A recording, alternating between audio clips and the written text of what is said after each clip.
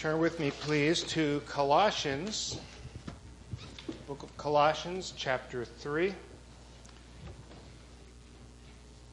We'll be reading verses 12 to 17. Colossians 3, 12 to 17. Put on then, as God's chosen ones, holy and beloved, compassionate hearts, kindness, humility, meekness, and patience, bearing with one another, and if one has a complaint against another, forgiving each other, as the Lord has forgiven you, so you also must forgive. And above all these, put on love, which binds everything together in perfect harmony. And let the peace of Christ rule in your hearts, to which indeed you were called in one body. And be thankful. Let the word of Christ dwell in you richly, teaching and admonishing one another in all wisdom, singing psalms and hymns and spiritual songs with thankfulness in your hearts to God. And whatever you do in word or deed, do everything in the name of the Lord Jesus, giving thanks to God the Father through him. Father, I ask that you would empower your word. Use me, Lord, to bring your word to your people, that you would be glorified. Amen.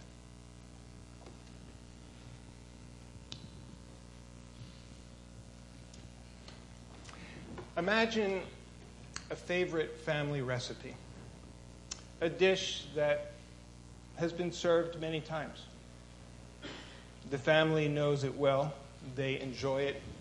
They savor its unique and distinctive taste, which they know. They smell it preparing. Everybody's getting ready for it. And when you sit down to eat, enjoying the meal, after a while it becomes evident that something's a little different. The meal is enjoyable, but this isn't quite that well-known dish that you all recognize so immediately. And the one who prepares the meal checks the recipe and reviews in their mind, bringing out the ingredients and preparing them and putting them together. And they realize that they forgot one ingredient. It's still good, but it's not quite the same. That one missing ingredient interacted with all the others and imparted its own distinct flavor and brought out flavors in some of the other parts of the recipe, and the final product isn't the same.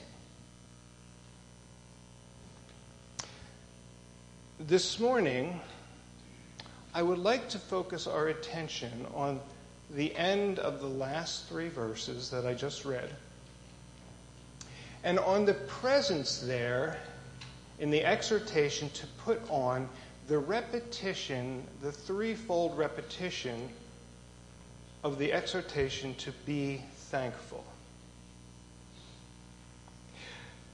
You see it at the end of verse 15, and be thankful. And then at the end of verse 16, with thankfulness in your hearts to God. And then at the end of 17, giving thanks to God the Father through him.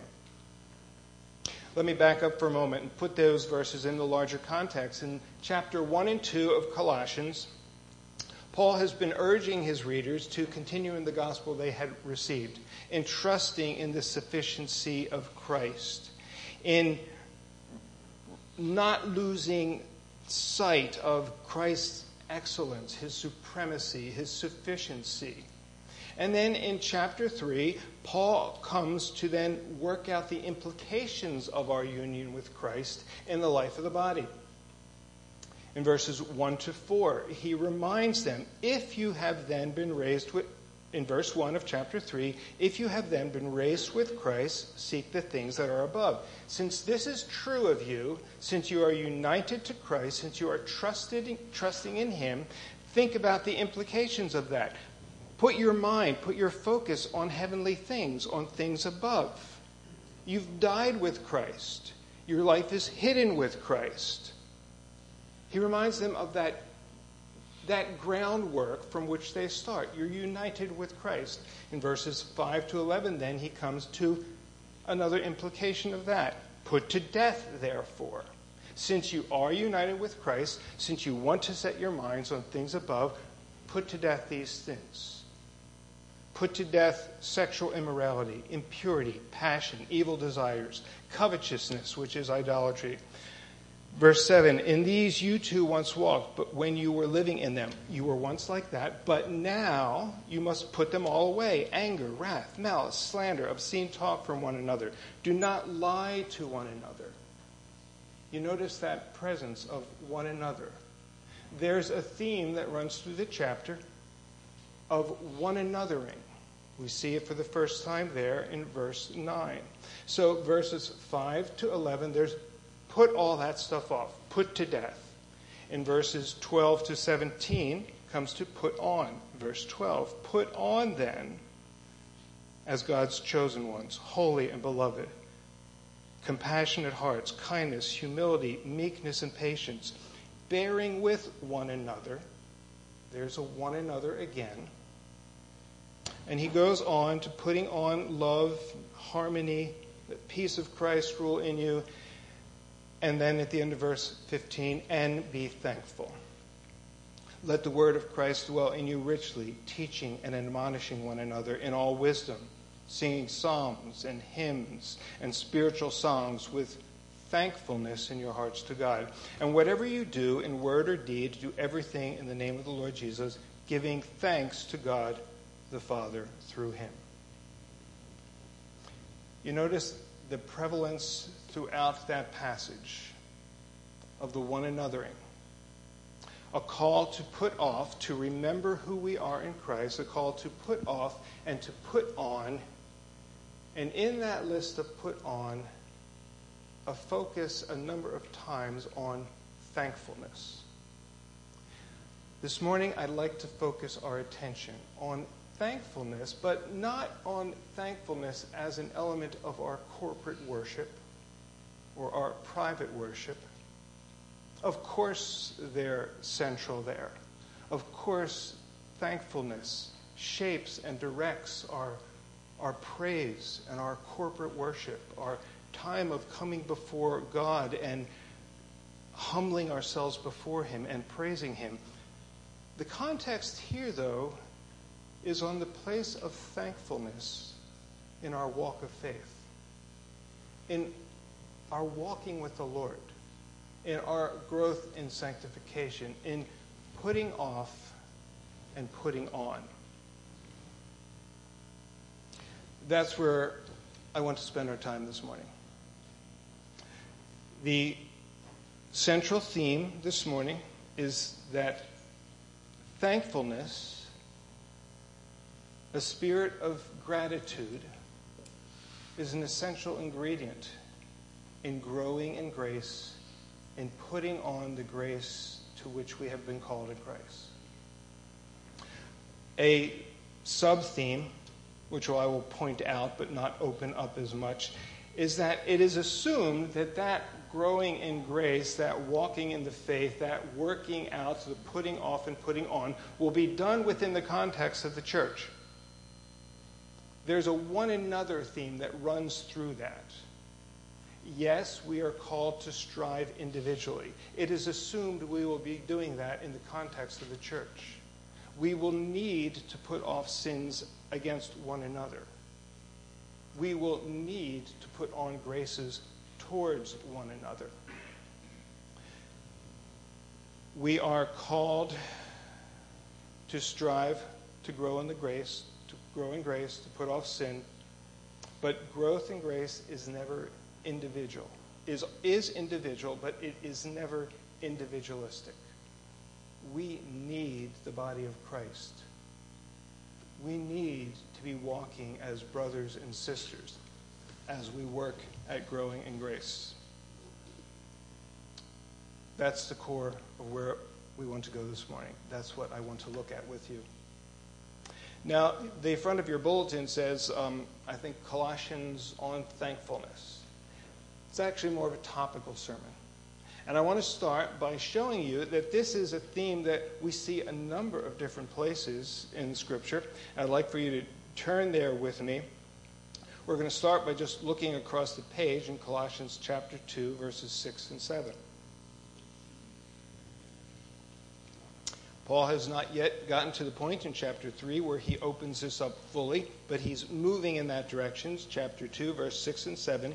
Therefore, as you received Christ Jesus, so walk in him. There's those same themes. Since you received Christ, work it out. Walk in him. Rooted and built up in him. Established in the faith, just as you were taught. Be established in the word. Trust in Christ. Grow in grace. And then the end of verse 7, abounding in thanksgiving.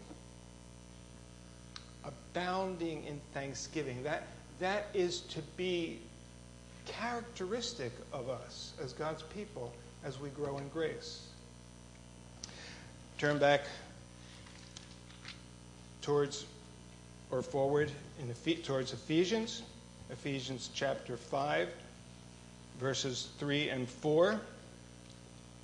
But sexual immorality and all impurity or covetousness must not even be named among you, as is proper among saints. Let there be no filthiness, nor foolish talk, nor crude joking, which are out of place, but instead let there be thanksgiving. Here Paul jumps directly from all of these, put off all of this, don't do this stuff, put it away, replace it with thanksgiving. Of course, assumed in that is all the particular virtues that are mentioned in Colossians and in just a bit here in Ephesians chapter 5.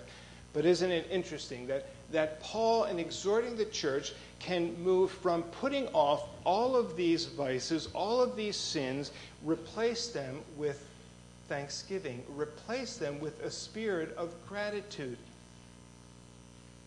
Let me stick it in your head with this phrase. An attitude of gratitude. That is to characterize us as God's people. Ephesians chapter 5, looking a little further, verse 15 to 21. Look carefully then how you walk. There's that call again, as we walk in the faith. Look carefully then how you walk, not as unwise, but as wise, making the best use of time, because the days are evil. Therefore do not be foolish, but understand what the will of the Lord is. And do not get drunk with wine, for that is debauchery, but be filled with the Spirit. Again, we have the pattern of don't do this, do this. Stop doing that, start doing this. Addressing one another in psalms and hymns and spiritual songs, singing and making melody to the Lord with your heart. Almost exactly the same as what we saw in Colossians 3.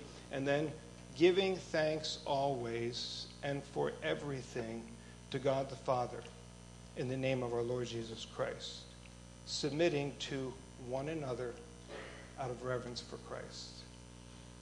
We see in this same passage, put off, put on. There's a one another theme that's there. There's a call to give thanks for everything. Giving thanks always and for everything. Let me show you with just one more text. 1 Thessalonians chapter 5. Verses 14-22, and we see the same pattern again.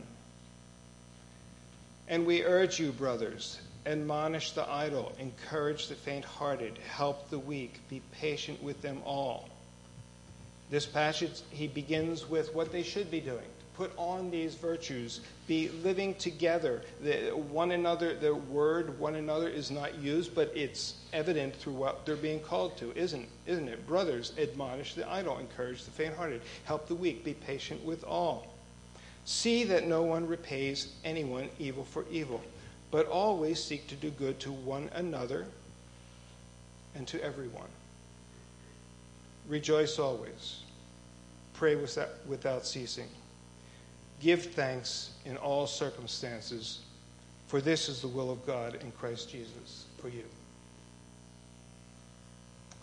Do you want to know what the will of God is for you? Rejoice always. Pray without ceasing. In everything, give thanks. Why does thankfulness hold such a prominent place in the graces to be put on? Why does Paul come back to it again and again? Why does he repeat it? Why are there times where he can even summarize all that we need to put on by simply saying, and be thankful? Well, thankfulness holds such a prominent place because ingratitude is a very serious sin. And let's look at that in Romans chapter 1. Romans 1, I'll read 18 to 21. For the wrath of God is revealed from heaven against all ungodliness and unrighteousness of men, who by their unrighteousness suppress the truth. For what can be known about God is plain to them, because God has shown it to them.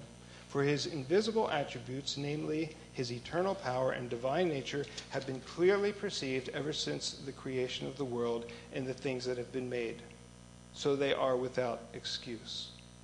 For although they knew God, they did not honor him as God or give thanks to him. But they became futile in their thinking, and their foolish hearts were darkened. God reveals who he is, his power and his goodness to all men and women. And all of us are without excuse. We see it. We cannot deny it. God's goodness and his power is displayed all around us. But in the hardness of our hearts, we don't want to acknowledge it. We suppress the truth. We deny it. We will not honor. The ungodly will not honor God or give thanks to him. Giving thanks naturally flows out of honoring God. Not giving thanks, being ungrateful, is a result of not honoring God. And so, because they would not honor God or give thanks, their thinking became futile, useless, fruitless, vain, pointless. We see that in the world all around us, don't we? The folly of the thinking that is taking over our culture, who will not honor God or thank him. So their hearts become foolish and dark, their consciences are seared, and unthankfulness is a key descriptor of fallen, depraved man. We see that also in 2 Timothy. 2 Timothy chapter 3, verses 1 to 5.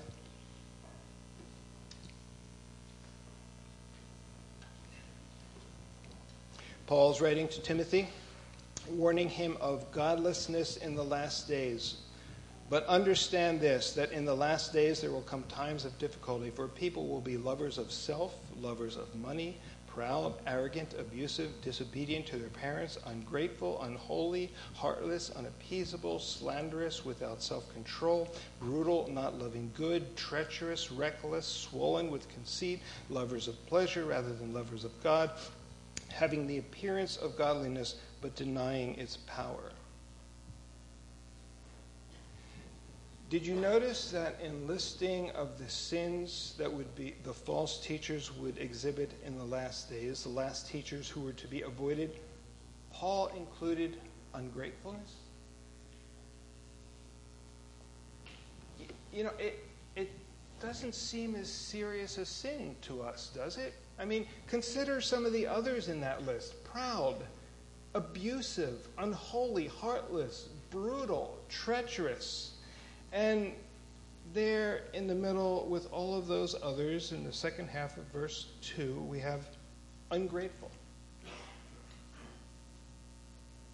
It doesn't seem as significant a sin.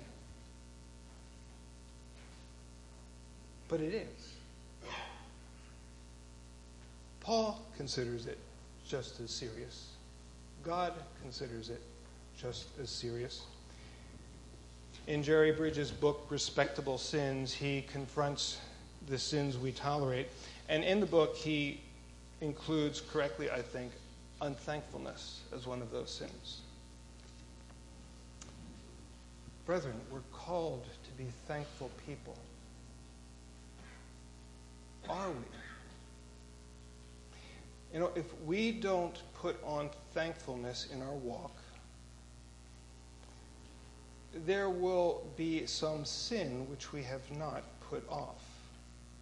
The absence of gratitude will not just leave some morally neutral void in our walk with the Lord.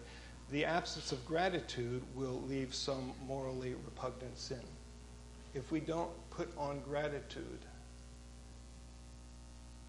we will have an attitude of complaining or grumbling, fault-finding, slander, cynicism, pride, entitlement, selfishness, covetousness. Think about this. It will be very hard for us to slander a brother for whom we're giving thanks, wouldn't it? How can we be thankful for something we're complaining about? How will we grumble if we already have a spirit of thankfulness towards that situation? We're to be putting on thankfulness. How can we increase in our thankfulness? What is the soil in which gratitude will thrive? I just want to give 3 broad principles. We could probably divide this up differently. I'm not going into specific application here. But just the broad principles of, if we are to have a biblical gratitude, what is the soil in which that will grow? How do we nurture that? 1, biblical gratitude gladly assumes a holy God to whom we should express our thanks. Biblical gratitude gladly assumes, gladly embraces, delights in a holy God to whom we render our thanks, to whom we express our thanks. With joy we give thanks to our Creator. We are His creatures. If we are assuming that as creatures we have a good and holy Creator, a good and holy God, it will be drawing out and developing thankfulness in us. But depraved man, as described in Romans 1, hates God, will not acknowledge God, exchange the truth of God for a lie, so will not thank God. Honoring God naturally results in giving thanks to Him. Biblical gratitude gladly assumes a holy God to whom we should express our thanks. Now, probably most of us don't stumble there. We assume a holy God. We will acknowledge that there are times when we're not as conscious of it as we should be. But the Lord has opened our eyes and changed our hearts. We assume a good and holy God, and we delight to give Him thanks as the characteristic of our life. Yes, we sin in many ways. But that's not where most of us stumble, at least not at that beginning point. 2, biblical gratitude requires a spirit of humility.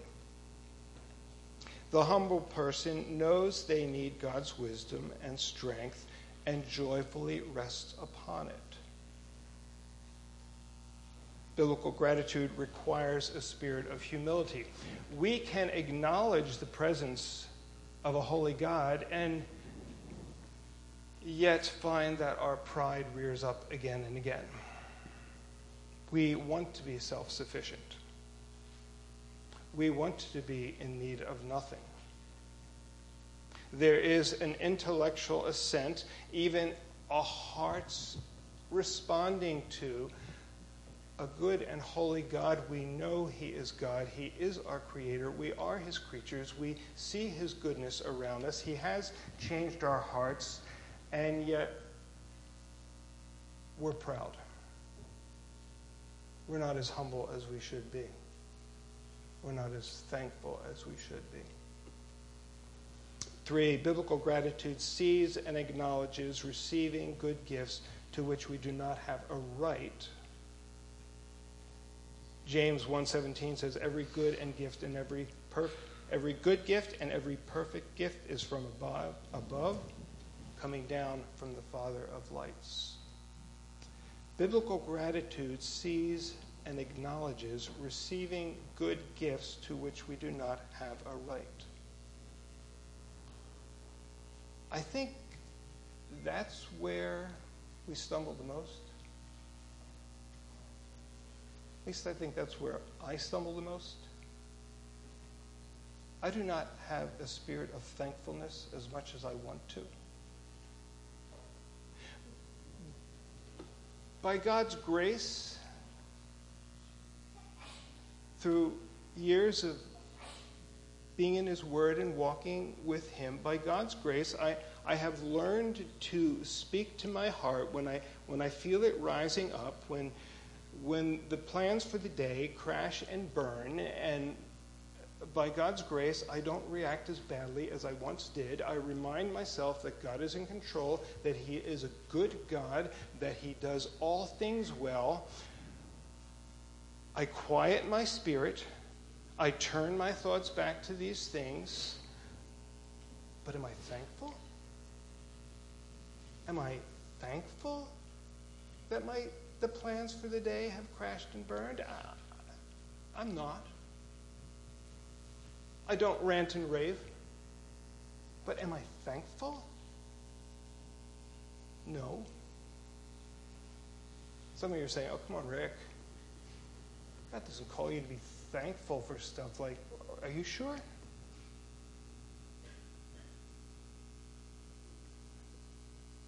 Yes, we live in a fallen world. Yes, there is sin. Yes, the wicked do stuff every day, which should provoke our righteous anger. Our righteous anger. That's another sermon.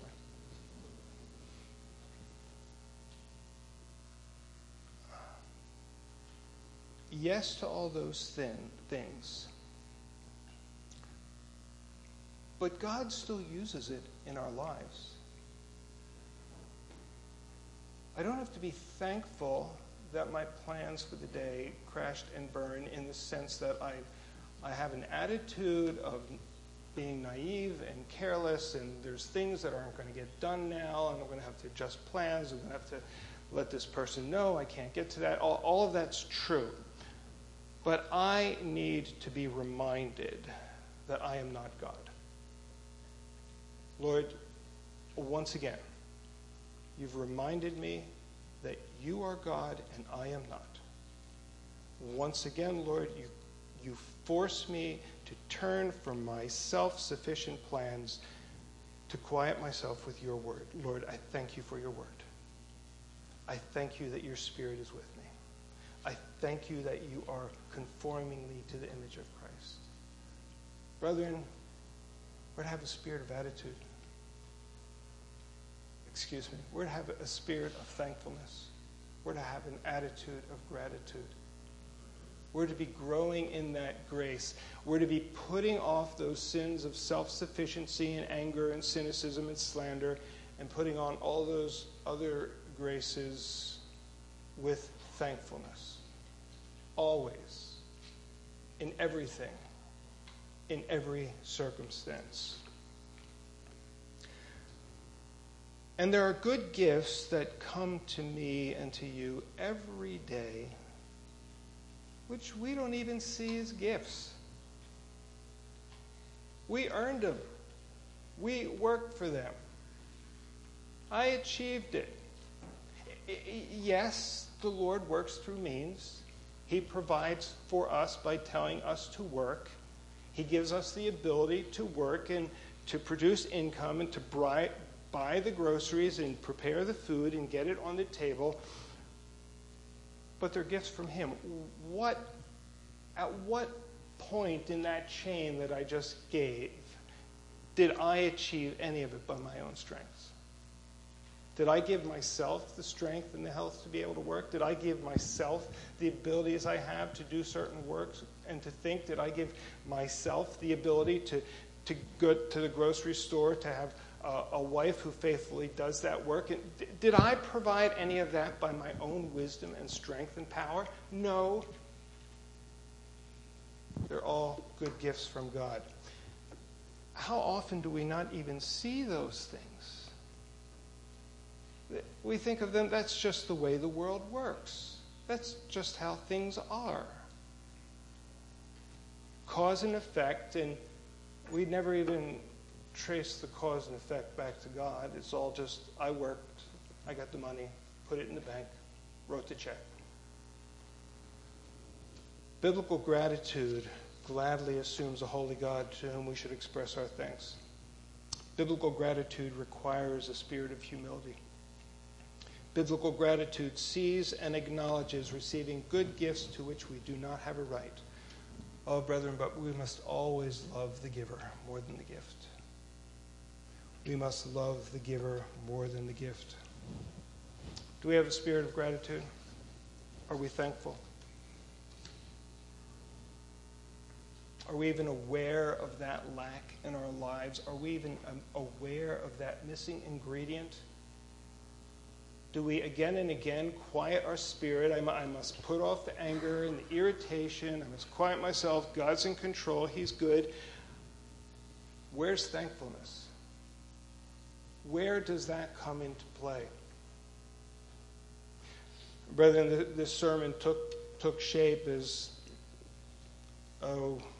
weeks, a couple months ago, reading in the epistles, where I was struck by Paul's thankfulness for the church, even the most difficult church, for the Corinthians, where there were many problems and issues he had to address and face and correct, and yet he had a spirit of thankfulness for them.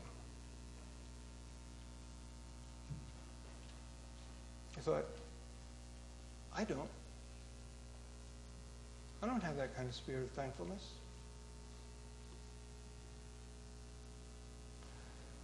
So I started looking at that theme of thankfulness, and I'll acknowledge was a bit surprised to see the connection again and again between putting off, putting on, life together in the body, one anothering, and a spirit of thankfulness. We need each other to be growing in that grace. We need the fellowship of believers. We need to be putting off and putting on. Throughout the sermon this morning, I've asked you a number of different questions. I've asked, why does thankfulness hold such a prominent place in the virtues to be put on? I've asked, how can we work to increase thankfulness? What is the soil in which thankfulness thrives? I've asked, do you have an attitude of thankfulness? Are you grateful? Are we? One more question.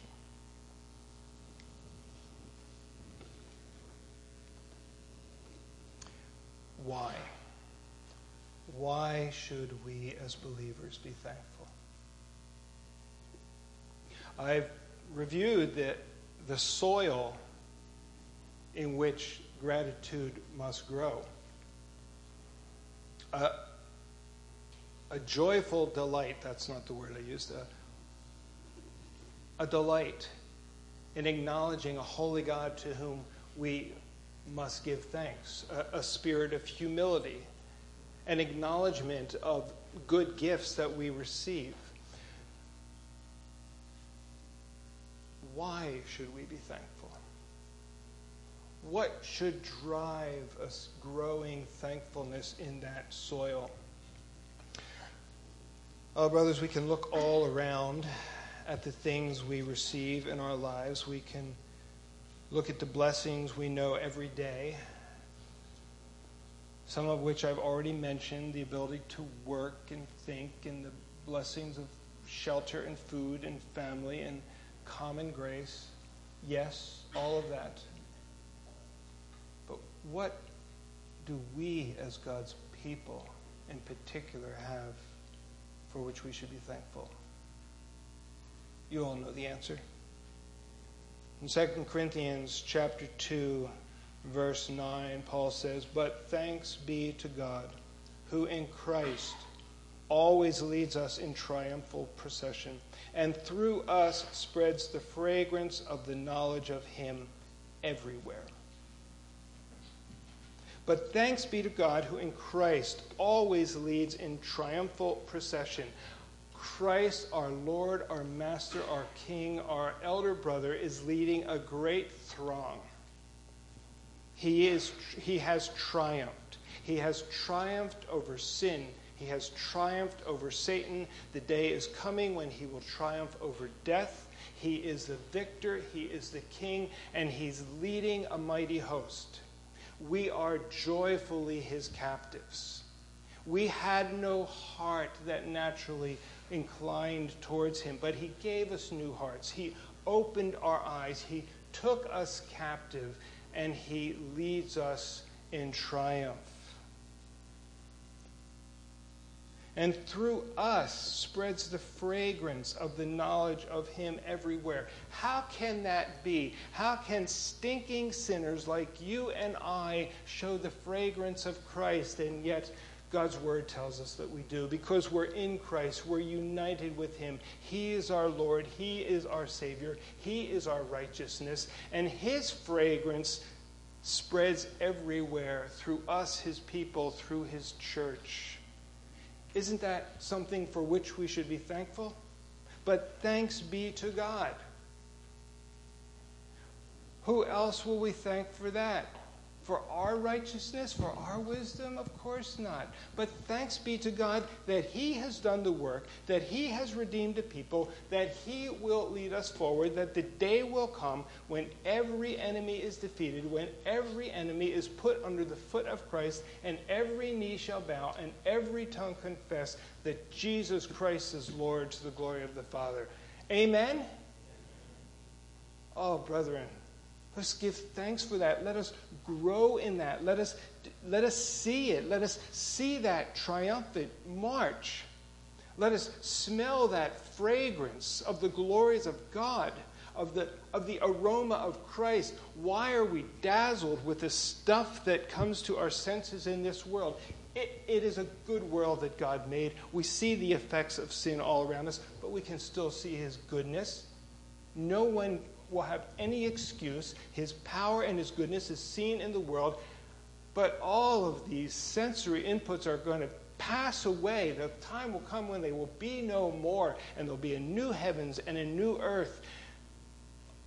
Let's set our minds on heavenly things. Let's have our spiritual senses filled with Christ, to smell the fragrance, to see the march, taste and see that the Lord is good. He prepares us a table in the face of our enemies. The marriage feast of the Lamb is coming, and there will not be any ingredient missing from any dish.